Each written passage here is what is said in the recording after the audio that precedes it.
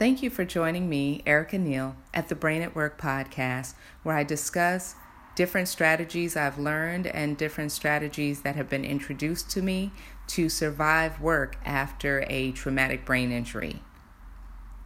For me, I encountered a lot of nutty professor moments, and what I mean by that was I would constantly lose and misplace things.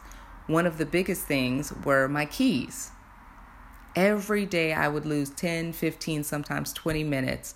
For almost a year this happened, looking for my keys around the house after I had made a conscious effort to put them in a place where I would not lose them. The strategy that I came up with was the same strategy I used in fourth grade preparing for school the next day. I would take a bag. In that bag, I'd make sure I put everything I needed, which included my keys and also a binder with information on the things that I wanted to do, my daily tasks for my work day the next day.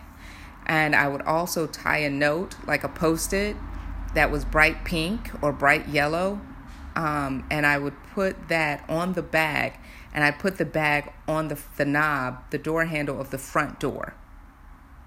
So I knew that I could not leave without that bag.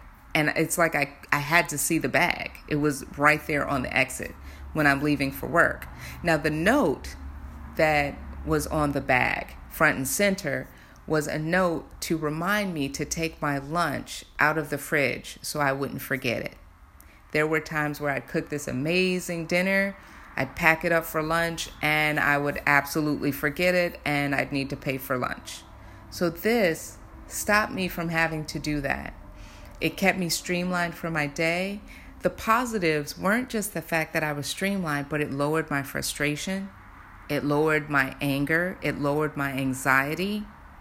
And it allowed me to stay organized. And it was one less thing to think about to get me through my day. I hope you enjoyed that. And I hope it works for you. Please comment and let me know if this works for you. I'm really interested in hearing what you've been able to implement and any strategies that may work for you that I haven't even covered yet. I appreciate that. I'd like to talk more about traumatic brain injuries and surviving work because a lot of times we don't have resources to tell us these coping strategies and mechanisms that we can implement. So please take the time to add some comments, whether you like this or not.